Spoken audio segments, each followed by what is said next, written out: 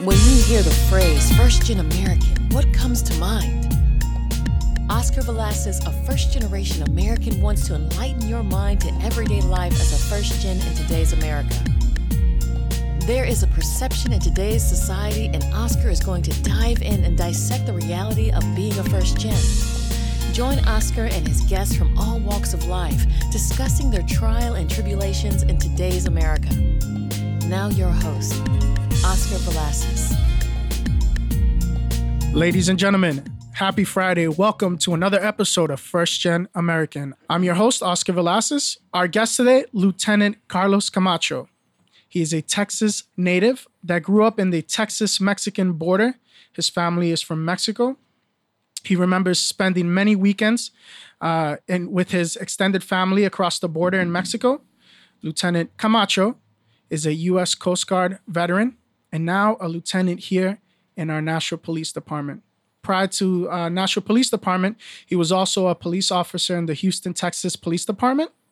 He is a chair of Nashua ERD. Can you give us a little background on that? Sure. Thank you for having me, Oscar. Welcome. This is great. Yeah, this is awesome. Thank you so much. You've been doing great work here in the Thank you. I community, appreciate and it's really, I'm really humbled to be here. Thank you so much. But yes, ERD is Ethnic and Racial Disparities Committee. Nice. And the DMC, also within the juvenile justice system, and we'll touch base on that because Lieutenant Camacho and I actually known each other for a couple of years now, almost 2 decades. Right. And great guy. Welcome to the show, Carlos. I'm so grateful that you can join us today. And First Gen American. Let's talk a little bit about growing up in Texas and the Texan-Mexican border. Yeah. So again, thank you for having me. Like my bio said, I am originally from Texas. My parents, my dad's from Mexico. My mom was born in Texas, but my grandparents were all from Mexico, right on the border. I think you saw it in the news recently where all the immigration detention camps are. That's like kind of the area, wow, yeah. South Texas. I growing up there, it was, we used to go to Mexico all the time because I have a lot of family right across on the border towns there in Mexico. And we used to spend our weekends up there, take the bus, from the U.S. side, go over to Mexico, visit family. So it was a very enjoyable youth experience that I had down there with family. And obviously we're all very close in family down there. And so it was good times.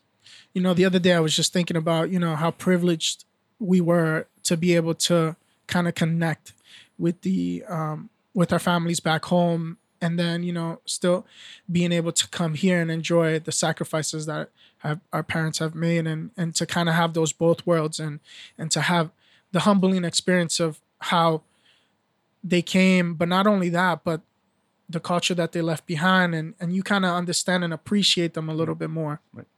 But also the culture, the food, the family, and we can only hope that we can instill that in our children moving forward. Right. You also had some involvement with the Police Athletic League and also the Boys and Girls Club. How long have you been involved with them? Oh my gosh. Police Athletic League, it's been a national staple here for, I think, since the 90s. And so it's been here since I've been here, and I've been involved with them from the get-go. If you don't know, they're going through a big renovation right now through Building on Hope, through donations, and getting a brand new facility, which is great because it's right downtown in the Tree Street areas of Nashua. And, it's just a great opportunity to have kids and police officers in a positive interactions on a daily basis. We do everything from field trips, homework help. They have track and field, football, cheerleading. So we're always involved with them, with the PAL, because we assign a police officer to work strictly for them full time. And actually that police officer right now is Officer Ben Stussy, and he works under me. So my bureau that I work at kind of oversees the PAL, even though PAL is their own entity and they have their own board, but the officer works for the services department. And then the Boys and Girls Club, we've been working with them for years as well. They're a great community partner. And I kind of strive myself, or I kind of want to work with, I pride myself in going out and working with kids and being that positive role model as much as I can be, and getting my officers out there to kind of interact with these kids, because a lot of these kids that go to these programs, Boys and Girls Club and PAL, more than likely are from the inner city. They get bused there after school, and there's different opportunities for them there. But another great opportunity is getting to hang out with police officers in a positive way. That's excellent. I remember the Police Athletic League, PAL, as is well known. It's a big staple. I actually grew up in the Tree Streets, and I remember when I wasn't able to afford the membership, my parents, when they weren't able to afford the membership at the Boys and Girls Club, PAL was always a safe haven. I would always come in, just sign the slip, and whatever we can donate, but always welcome me in the pool tables. If we wanted to, a lot of friends that I grew up with got involved with the boxing. Correct. Rest in peace, Roger. And Yep.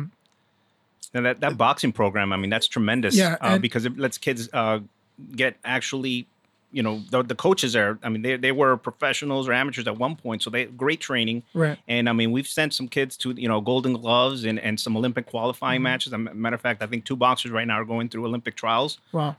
So I mean, it's a great thing to have in our city, especially for the downtown area, and it's open to anybody in Nashua.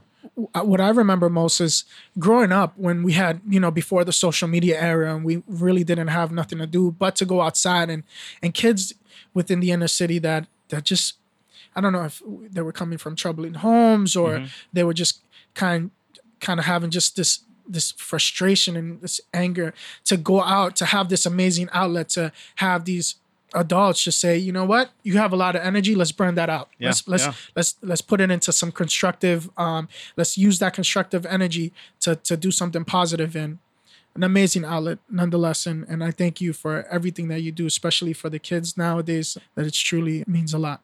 Great. And also the Boys and Girls Club, I mean, I remember Mike being at the older kids room. Yep. And everybody trying to transition to the older kids room, and the teen center there. the teen center, yeah. Yep. And the pool, the swimming, and I mean that facility, an amazing program. That facility in Nashua here. I mean it's one of the best Boys and Girls Club facilities in the country, and the programming that they do there is really amazing. And one cool thing that they do is they have this camp. It's called Mariposa Camp, Camp Mariposa. And what they do is they bring kids every other month to a camping facility, and it's usually out in out western New Hampshire, and it's a super nice facility. Obviously, right now, due to COVID, they kind of backed off of it, but they're still doing the camps at the Boys and Girls Club, and it's kids that have been affected by the opioid crisis. Oh, wow. So any kid, that touched the opioid crisis, where their family members, they knew somebody, anything that they experienced due to the opioid crisis, they can go to this camp, and they have a lot of counselors. It's basically a counseling camp for these kids, but they have a lot of fun activities for them. And one of those activities is hanging out with police officers. And we teach this class, the Mirror Project, and we've been teaching that class for probably the last 6 years at Elm Street Middle School to all 8th graders and at the Boys and Girls Club. And it's basically a 1-hour class to talk about positive interactions, communication skills. And basically, it lets kids know, hey, get to know your police officers, because the more you know them, if for some reason you have contact with them out on the street for a call or something else, if you know that person, you know that officer, a positive outcome is probably going to be, coming your way, because the officer knows you as a person. And we try to tell our officers, all these kids, they're not doing the things that they do, breaking the, we're not getting called out there because they're criminals. They're doing things because they're kids. Right. And, we tell our officers, if you can give the kids the benefit of the doubt, do it, because it's going to build relationships, and it's going to keep this kid out of the justice system. And, the Boys and Girls Club has been a strong advocate with us in this front. And, the work that continues to go on there, we coach street hockey with them, police officers and kids, and from all the middle schools. It's usually done in the spring, and it's a fun 6 weeks that or I don't know how many weeks, but it's fun to go out there with the kids. And you have police officers, and it's nice for these kids to see the police officers in a different role, and get to see us as people, and get to come and talk to us. Yeah. And that's one of my biggest things that I want to contribute to the city here. And you know what? You've been doing an amazing job. I know you personally for many, many years.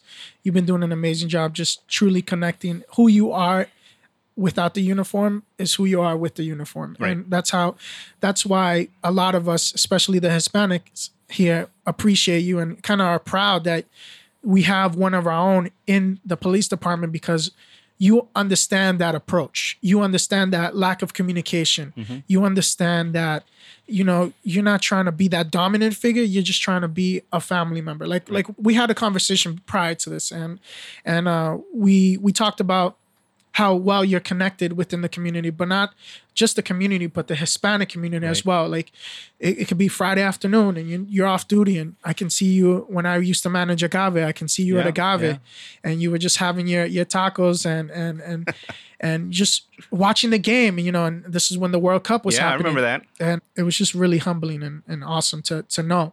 And then working with you when I was a juvenile myself. It's interesting that you say that. Teaching other police officers, your colleagues, the approach, because it's so important. Right. I can't emphasize that enough. You have a police officer that doesn't look like you, approaching your parents, trying to understand. There's a language barrier. There's no translator around. You're relying on the kid. We touched on this on the last show with Eva. You're relying on the kid to be the translator, right. And they can manipulate. Or they have an authority figure over the parent because they are the ones that are the translator. Yeah, that's not fair for the kids, right?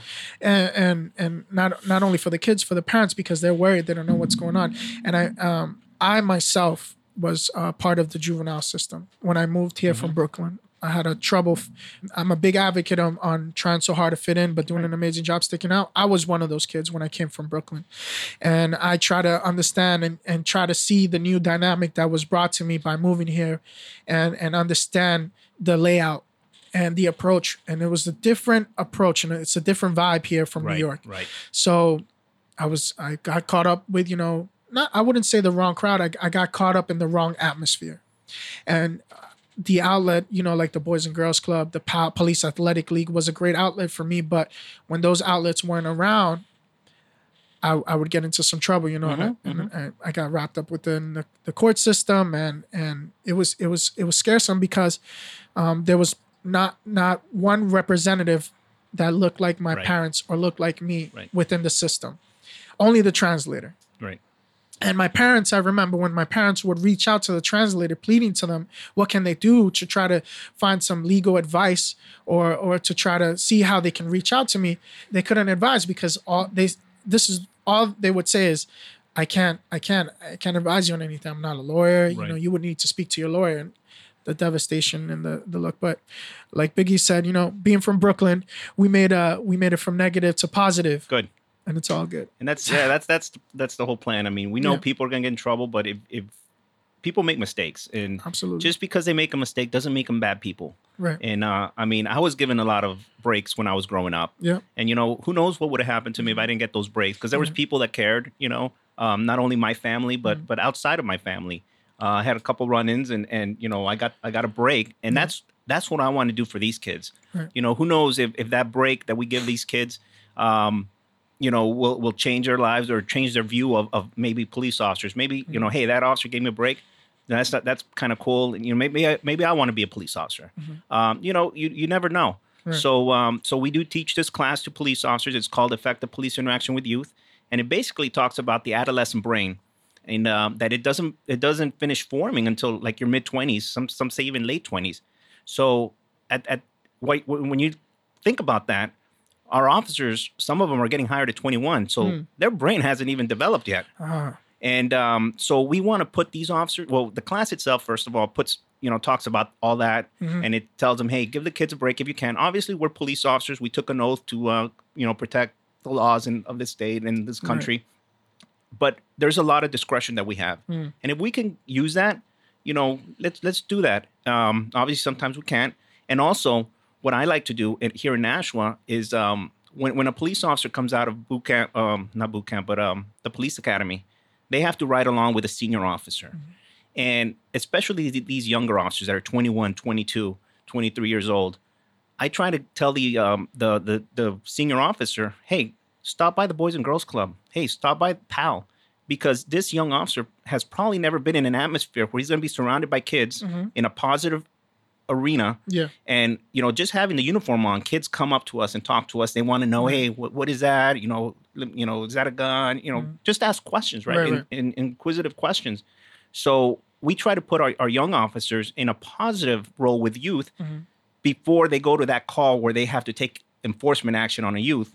And I don't want that to be their first interaction with kids. I don't know if you understand what I'm saying, but their first interaction, I want it to be a positive one. Right. So they can maybe start developing that, like, hey, not all kids are bad. Instead of being kind of standoffish Correct. and being like, why is a cop here? You So know? yeah, so all our field training officers are told, hey, go out there and when in between calls, stop in the Boys and Girls Club. If you see kids at the park shooting hoops, stop in, Right. talk to the kids.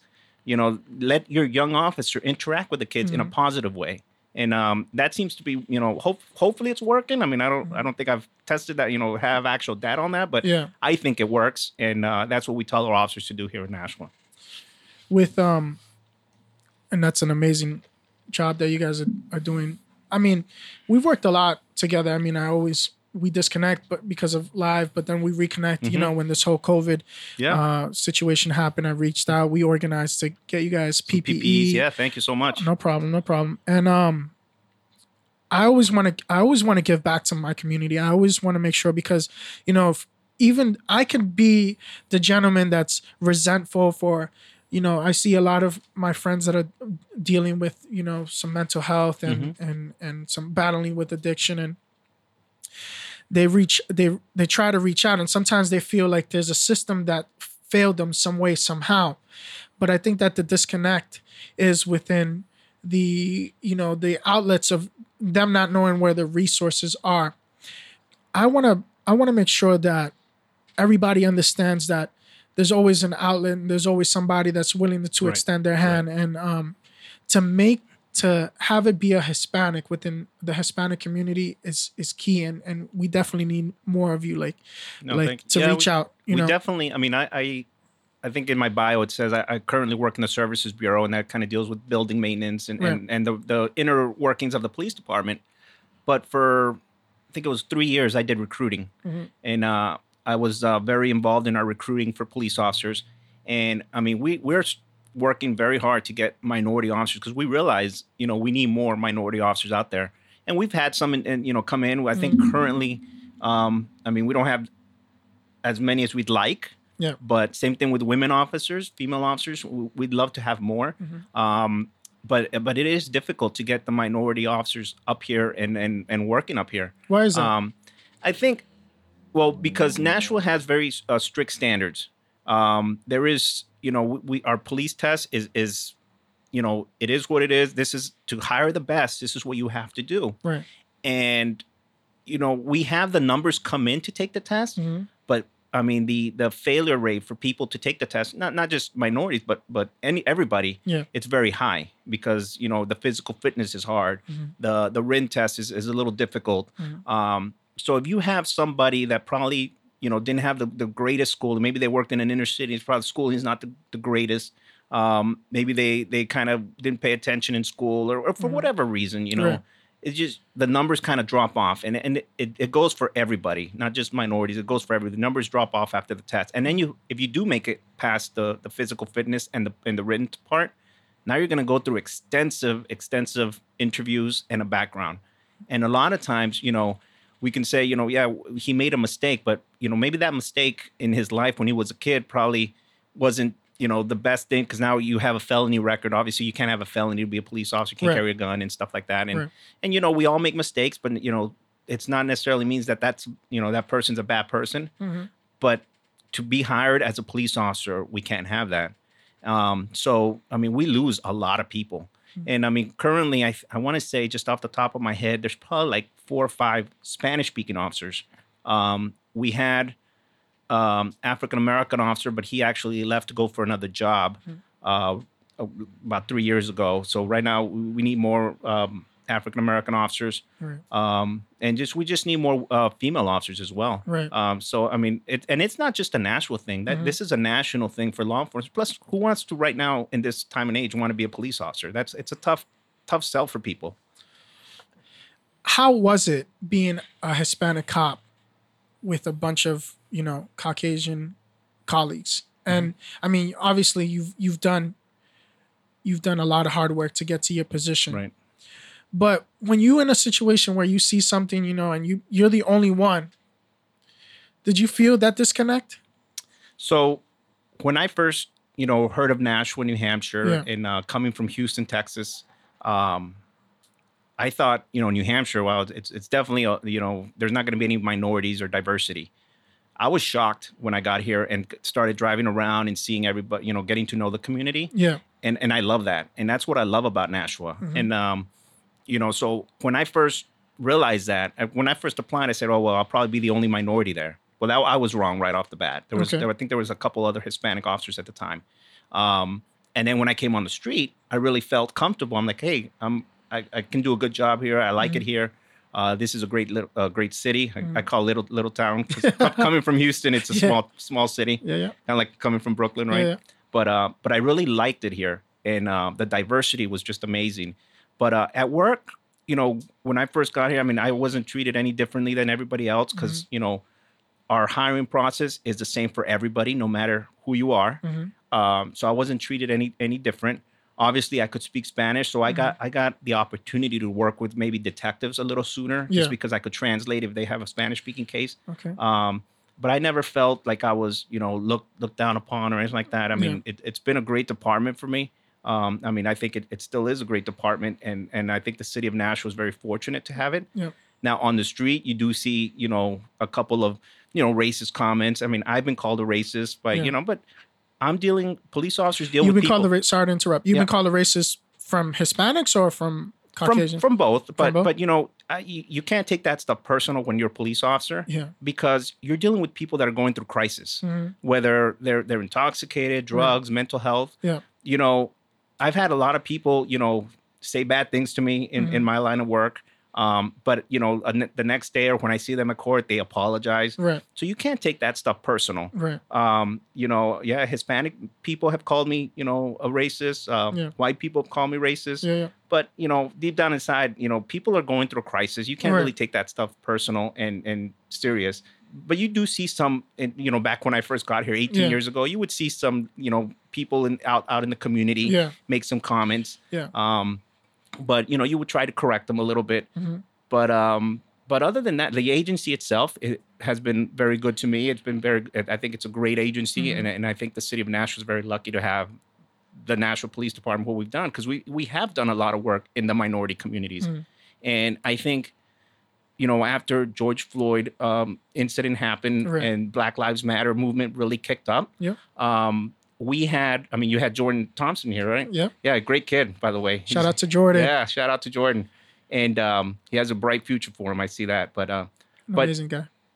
But even after all that happened, we've been working with, Jordan has been part of our national conversation on race and justice. Okay. That was started by the police department with mostly the African-American community, but also the Latino community.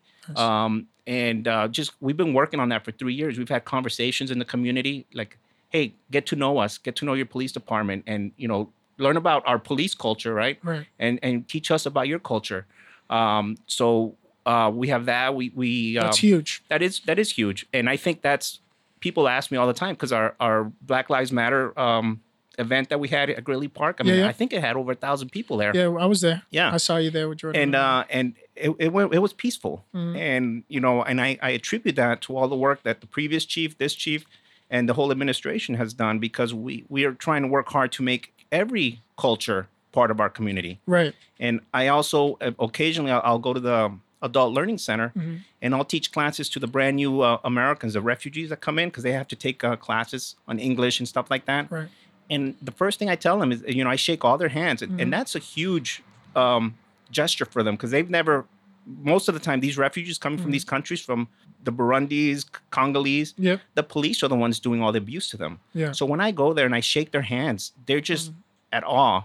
And then I tell them, you guys are part of my community. Right. I'm a police officer protecting you, because the last thing we want is somebody to be victimized and not reported, no matter who you are. Nobody deserves to be a victim. Yeah. And we want to get that point across to them. That's truly amazing, especially when I can imagine, you're going from country to country and you're trying to find this safe haven, and, having a police officer greet you, especially in a small town. You think about America, you think about these bigger cities, but this truly this small town that's thriving, and you find these resources, and then you see a police officer greet you and say, "You're part of my community. I'm here to protect you." That's truly honorable. Oh, it's crazy. I mean, the impact that has on these people. Yeah. And I hear from the translators, they're just at awe. They can't believe that you're actually shaking their hand. And I'm like, no, they're part of our community now.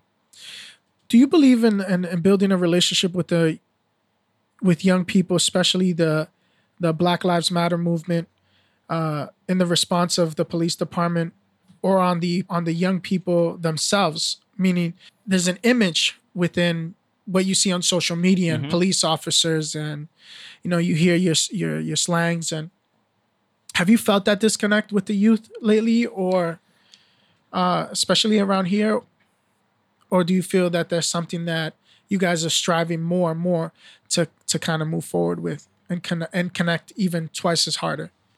Yeah, no, I think we've done a great job working with Jordan Thompson, the Black Lives Matter movement, the NAACP, Gloria Timmons, our city government personnel. We've had these conversations for a long time. And part of the national community conversation on race and justice is we had, I think it's 2 events at each high school where we sat the youth, the high school kids, with 1 or 2 police officers on a round table. And it was just hey, just feel free, ask whatever questions you want to know about. And it was very eye-opening for the officers. And we try to get the younger officers to be in these groups. And then for the kids too, because they were asking questions like, hey, I saw on social media, police beating up on minority, kids or all this stuff. And so you're having these serious conversations because this is what people see on the media, right? And they want to know, obviously, especially young people. I mean, they're very inquisitive. So, these were great events. And I think after these events were done, we got a lot of praise from the kids that were in the class and the officers as well.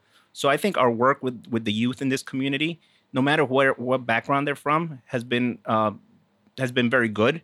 And I mean, obviously, you want to keep that going. There's a lot more work to do. You never want to stop working on that side, on that front. But I think we've done a pretty good job. The previous chief, this chief, and the whole administration to kind of work with every culture, every community out here, because we're all part of Nashua, and that's what makes Nashua, a great place to live and work.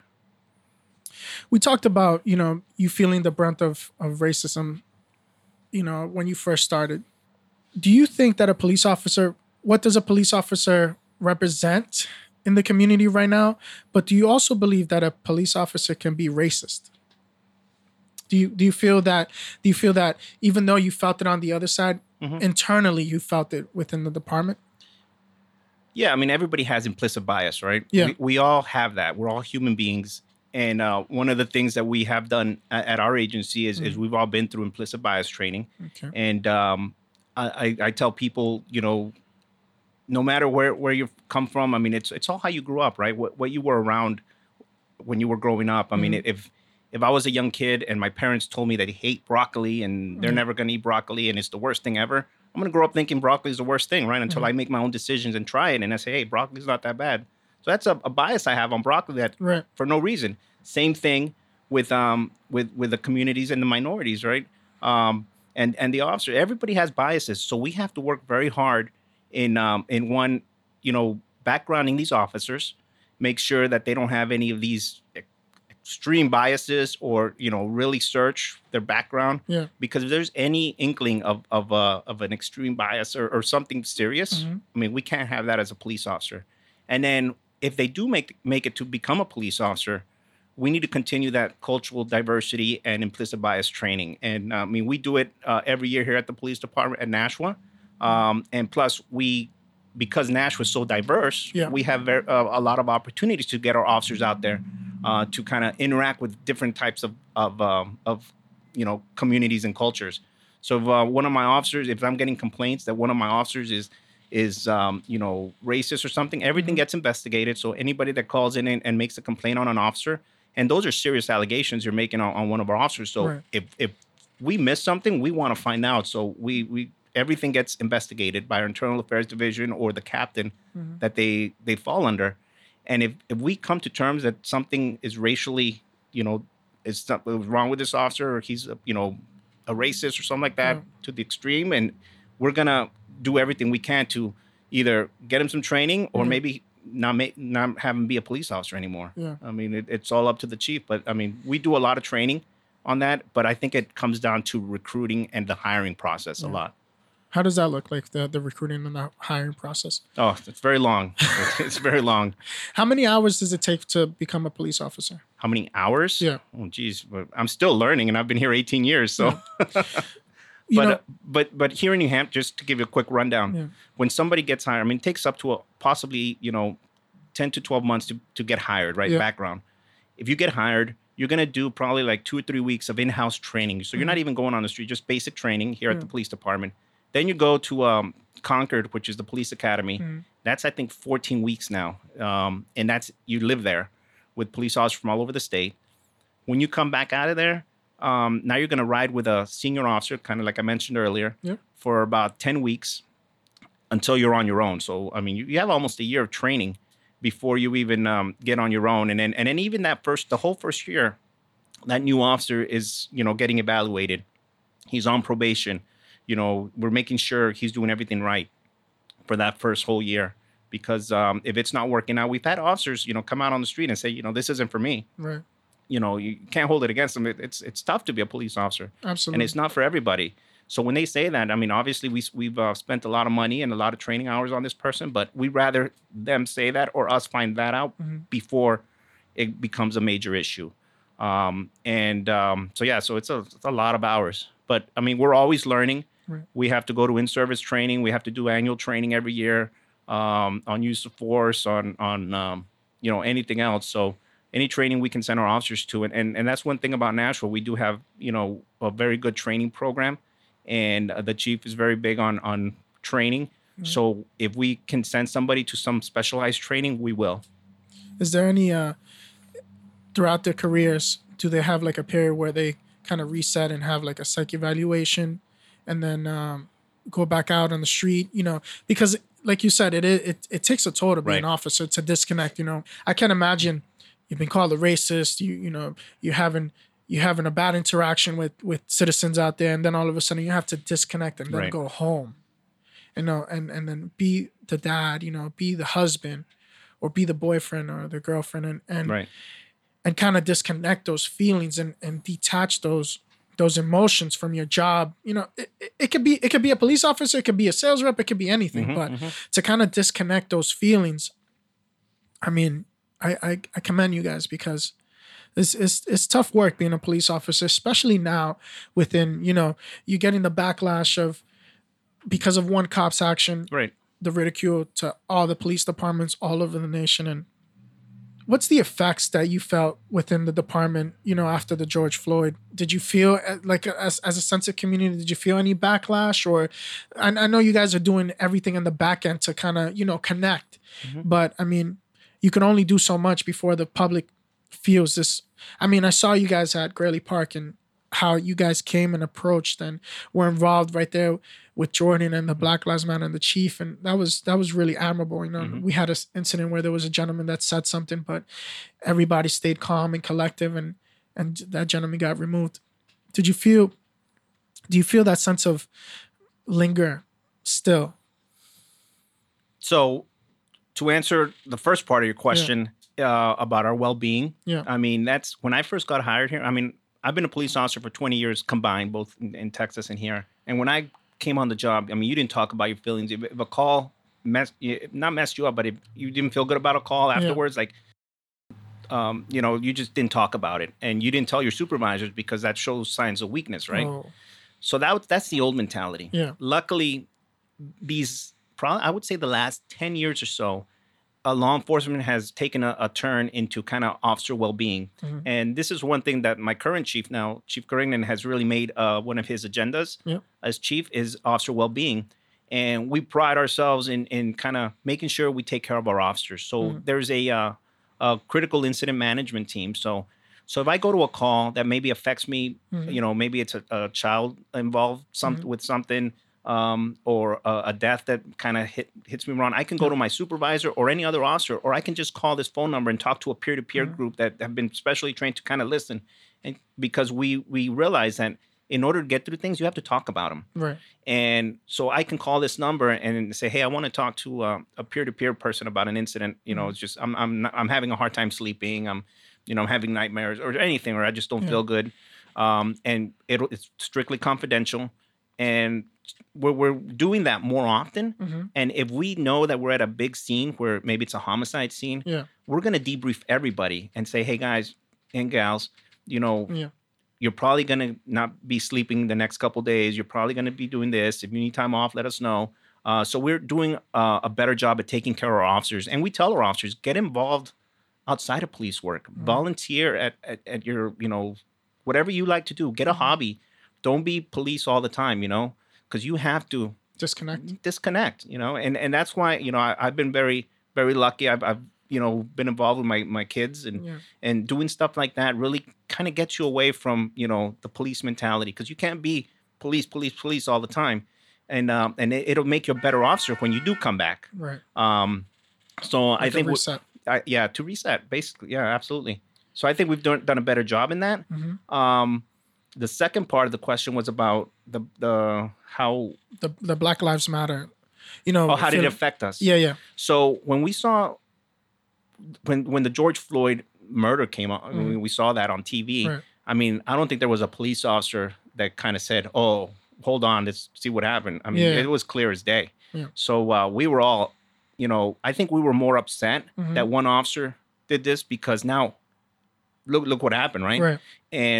And that's, we're always told that from day one, since you become a police officer, make sure you keep your integrity, intact, because that's all we have. And if you lose that, that's very detrimental, not just you as a police officer, but to every police officer in this country.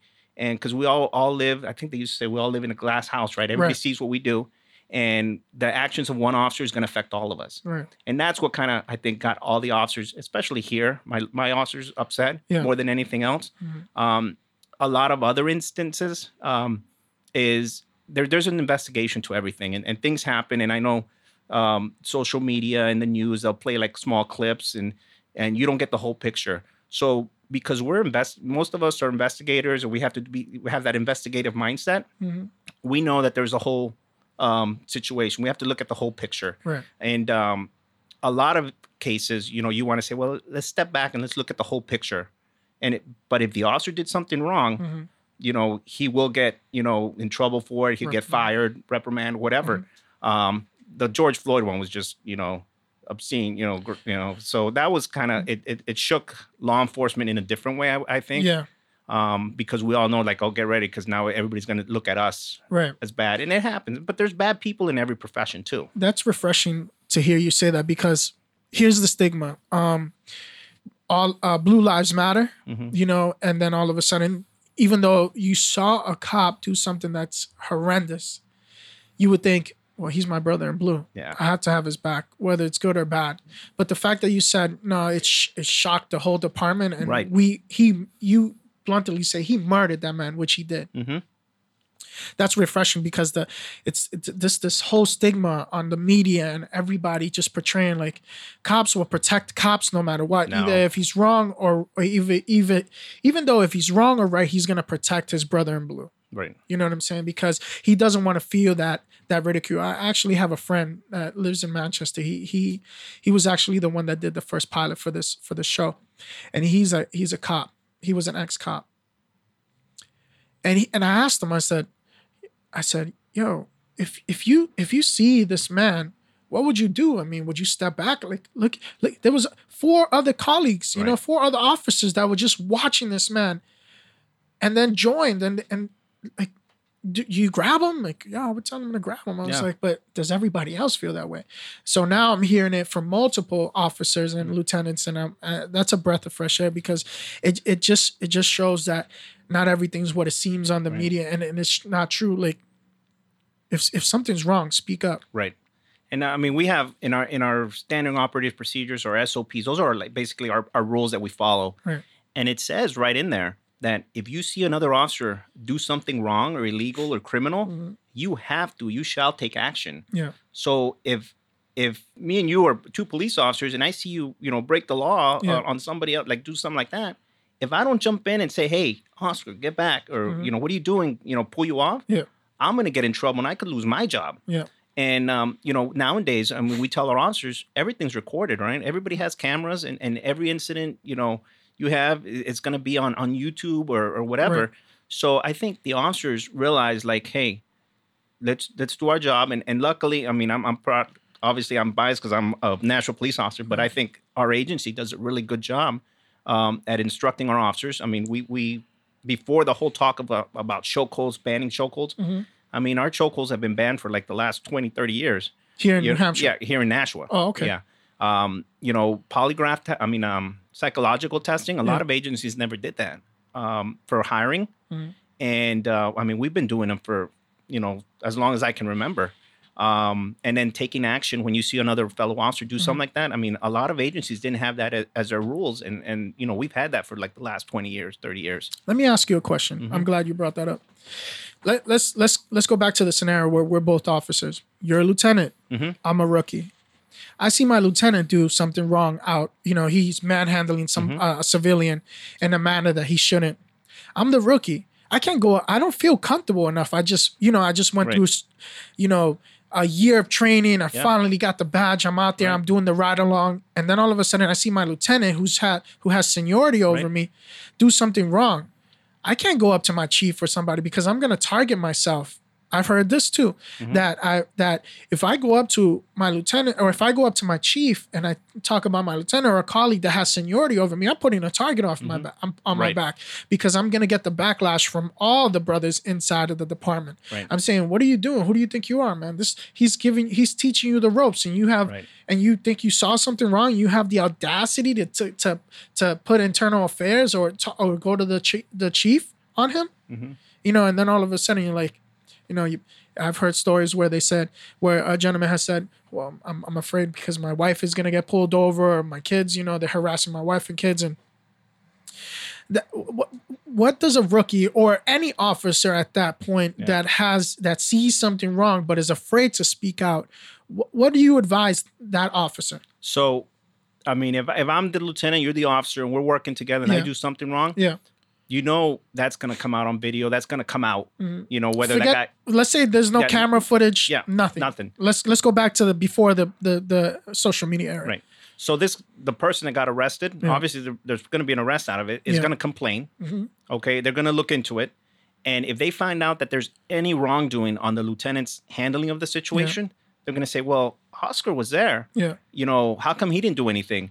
So now you're in violation of our rules and standards, our SOPs. Yeah. So you're going to get in trouble for not doing, if they find out that the lieutenant did something. Yeah.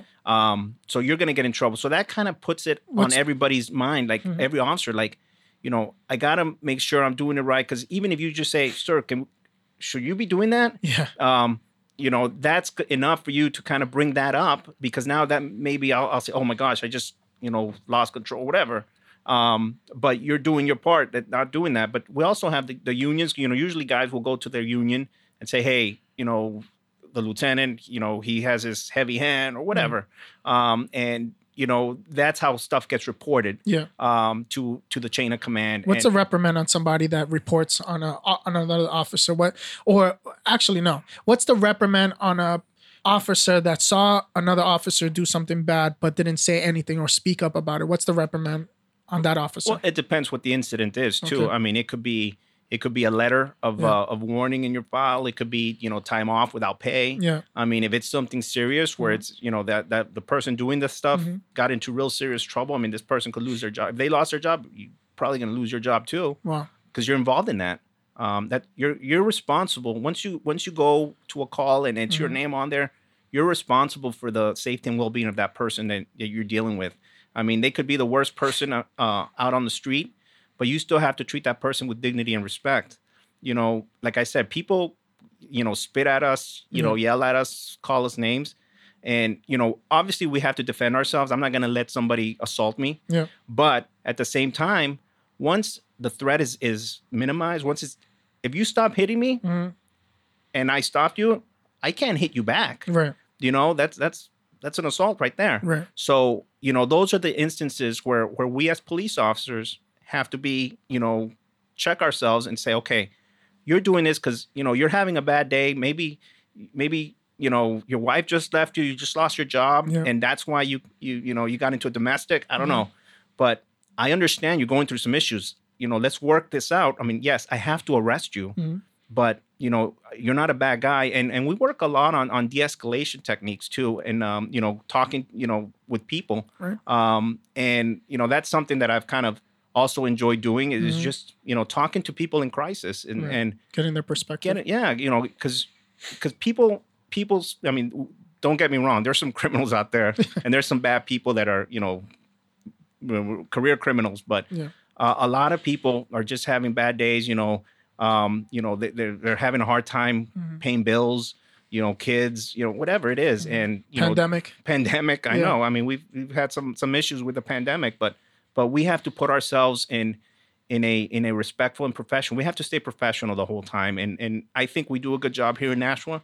I mean, it's just from our uniform on down, you'll always see a Nashua police officer polished up, ironed up. And we're always in suits or ties. And, you're looking sharp today, by the way. Thank you. But that's just the way Nashua police is, and I think it speaks volumes of, I mean, if I look like this and I'm dealing with people, you're probably going to deal with me a little bit, even though you're probably upset. Yeah. I'm going to talk to you calmly and professional. You're going to calm down and we're going to get the situation solved. When, if I have to arrest you, I have to arrest you, but I'm going to do it professional and with dignity. You guys are listening to First Gen American. Our special guest today, Lieutenant Carlos Camacho from the Nashua Police Department. What do you think about people demanding to defund the police? So I think it's a bad idea because I know everybody's saying, well, let's get social workers in there. If you defund, like if the city starts taking money away from our budget, the first thing that's going to get cut is probably our training. And like I talked earlier, our training is very important to us. Absolutely. And it's like people in the civilian world, education is everything, right? You tell your kids, you tell people, hey, go get a degree, get educated. Same thing with police officers. Now that you're a police officer, training, we have to keep training you. Ongoing classes every year. But if we don't have that money to train, you're not going to get those, extra classes. So I think that's where you would start seeing the first cuts. I mean, obviously, I'm not in administration, but that's where I would think the first cuts will go. The second thing is, you talk about people with bringing social services, and we've had mobile crisis here in town. Try getting somebody out on a Christmas morning. Somebody's going through crisis. Yeah, and usually the holidays are a busy time of year for us, and we're out there 24/7. Police officers are, and no, we're not psychologists, we're not counselors, but we know a little bit to talk to somebody and kind of send them in the right direction. And I mean, I just think that defunding is not the way to go. But let's sit down and talk. Like, how can we improve the whole situation? But I don't think defunding is the way to go. Those are good, valid points. How do you feel about the governor's response to the Black Lives Matter movement? I think he did a great job. As you know, right after the Black Lives Matter movement, he said, okay, let's get a committee going on law enforcement accountability. Let's see what New Hampshire law enforcement, let's see what they can do better. Let's see what they're doing wrong. And he brought people from all walks of life, NAACP, ACLU, Defender's Office, police, the academy staff. And actually, I got to testify in that committee. And I told them of all the work that we do here in Nashua with the Mirror Project, working with the Boys and Girls Club, PAL, Effective Police Interaction with Youth. And what they're doing is after that whole committee got done meeting, they sent their recommendations up to the governor. And as far as I know, he's going to make them into either executive orders, into law, and also, maybe have the next, legislative session, put them into actual laws. But I talked about that class, Effective Police Interaction with Youth, which talks about, adolescent brain development and how to interact with kids and all that. And they want to make that a mandatory class to all school resource officers. So that I think he's doing a good job with that. I don't think New Hampshire has really seen or been part of one of those massive, crazy protests. I think everybody has been pretty civil. Yeah. And I know we have in Nashua. This is the only one I've been involved in, but I think New Hampshire's doing a good job. There's still a lot of work that needs to be done, obviously. The state advisory group that I'm on, we're working on getting implicit bias training to anybody that touches a youth. So it could be law enforcement, teachers, doctors, anybody that interacts with youth. We're trying to get some funding for implicit bias training brought in, by UNH and another outside agency that does that training, because we think that's important.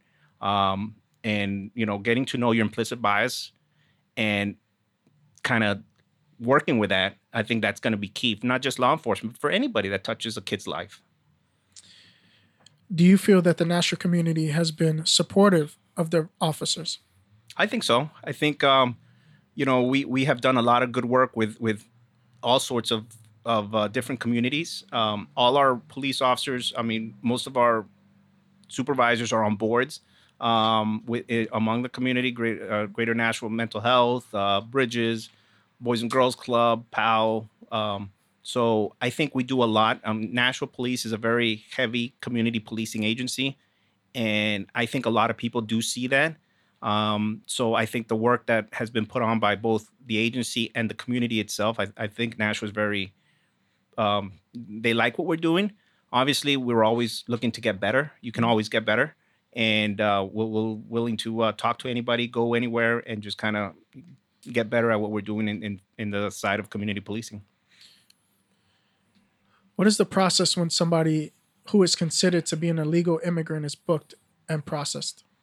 So that's a good question, because Nashua Police, we do have a standard operating procedure, a rule that says we don't care. We don't ask for where you're from. Yeah. The only time that we would ask is if I run your name, let's say you're here illegally, and I run your name, nothing's going to come up, right? It's going to be blank. I'm going to leave it at that. Okay, when you get booked, that's what you're going to go, whatever you give me is what you're going to go by. Yeah. But if you have like a immigration warrant, where like maybe immigration is looking for you for something, that's the only time we will call immigration. Gotcha. But we have a standard operating procedure. We don't ask where a person's from. We don't ask their legal status. That's a federal, law. That's not a state law, a police law.